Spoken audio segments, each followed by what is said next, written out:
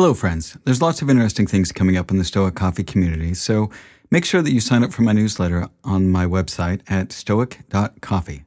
You can also follow me on Twitter at stoiccoffee and on Instagram at stoic.coffee, and you can find my LinkedIn page by searching for Stoic Coffee Break on LinkedIn. Now, I also wanted to let you know that I'm starting a mastermind for tech entrepreneurs as the world of tech is accelerating, and I've had people reaching out to me for a group grounded in Stoic principles. I'll be your facilitator as we tackle some of the big questions in tech using the tools of Stoicism. I have a few spots left for senior tech entrepreneurs and decision makers to join me for a 1-hour bi-weekly session. I'll be interviewing candidates to form a tight group for the first cohort of 5 people, plus myself.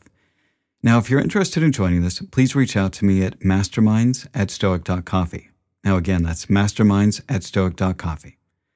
Thanks again, and thank you so much for listening to the podcast, and I appreciate your support.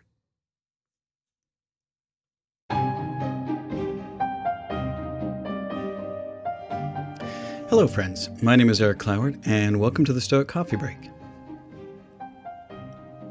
Today's episode is about boundaries. So today I want to talk about how Stoicism can help us set healthy boundaries in our lives. And learning how to set healthy boundaries is not easy. I was never really taught this growing up, and so this is something I've had to learn over the past few years. And to be honest, it's incredibly challenging. Epictetus said, "To achieve freedom and happiness, you need to grasp this basic truth. Some things in life are under your control, and others are not." And while this seems like a very clear concept of, the things that we can't control are our thinking, our emotions, our actions, and letting go of everything else, this is still one of the hardest things to master. Truly understanding and taking responsibility for the things that you can't control is hard.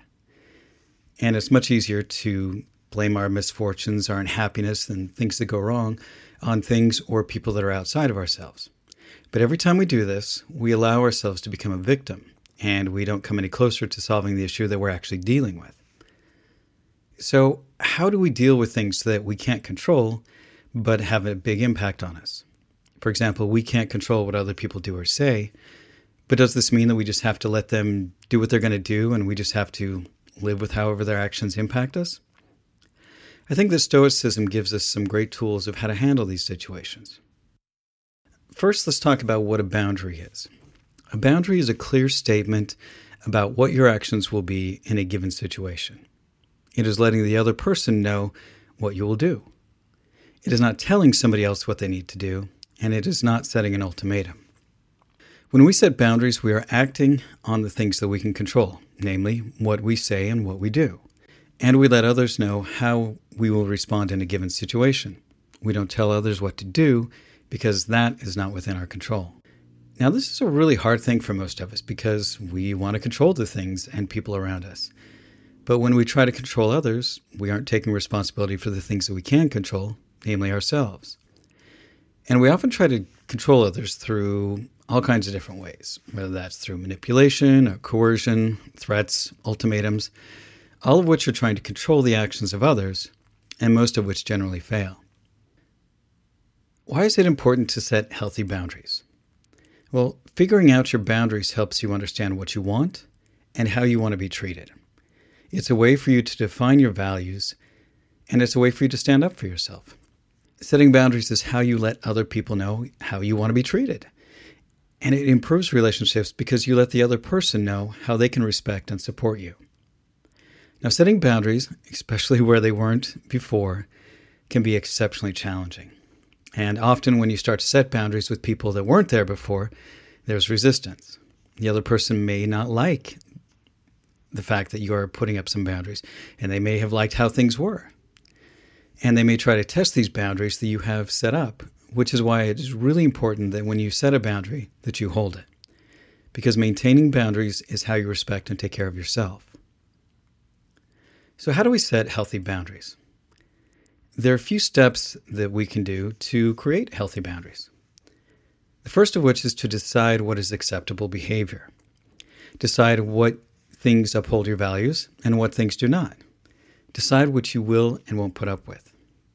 Second, Decide what action you will take in response to a given situation. And remember, this is about you and your actions. It is not telling the other person what they have to do. Third, you need to communicate this boundary to the other person. You don't have to explain yourself, and you don't have to justify why you are setting a boundary. You have the right to determine what you will and won't do. Also, remember, this is not an ultimatum, but it's just a statement of what your actions are going to be.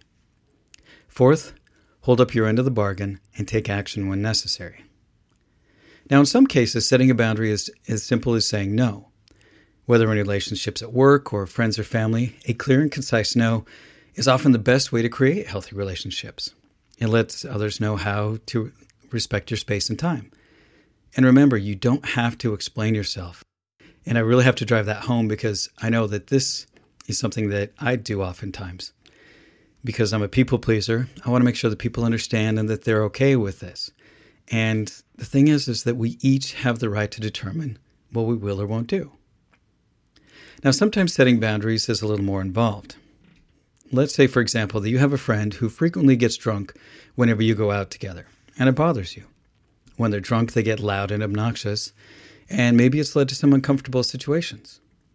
Setting a clear boundary would be, for example, letting them know that if they continue to get drunk when you're out together, that you're going to excuse yourself and head home.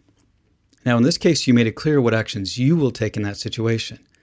You did not tell your friend that they had to stop drinking.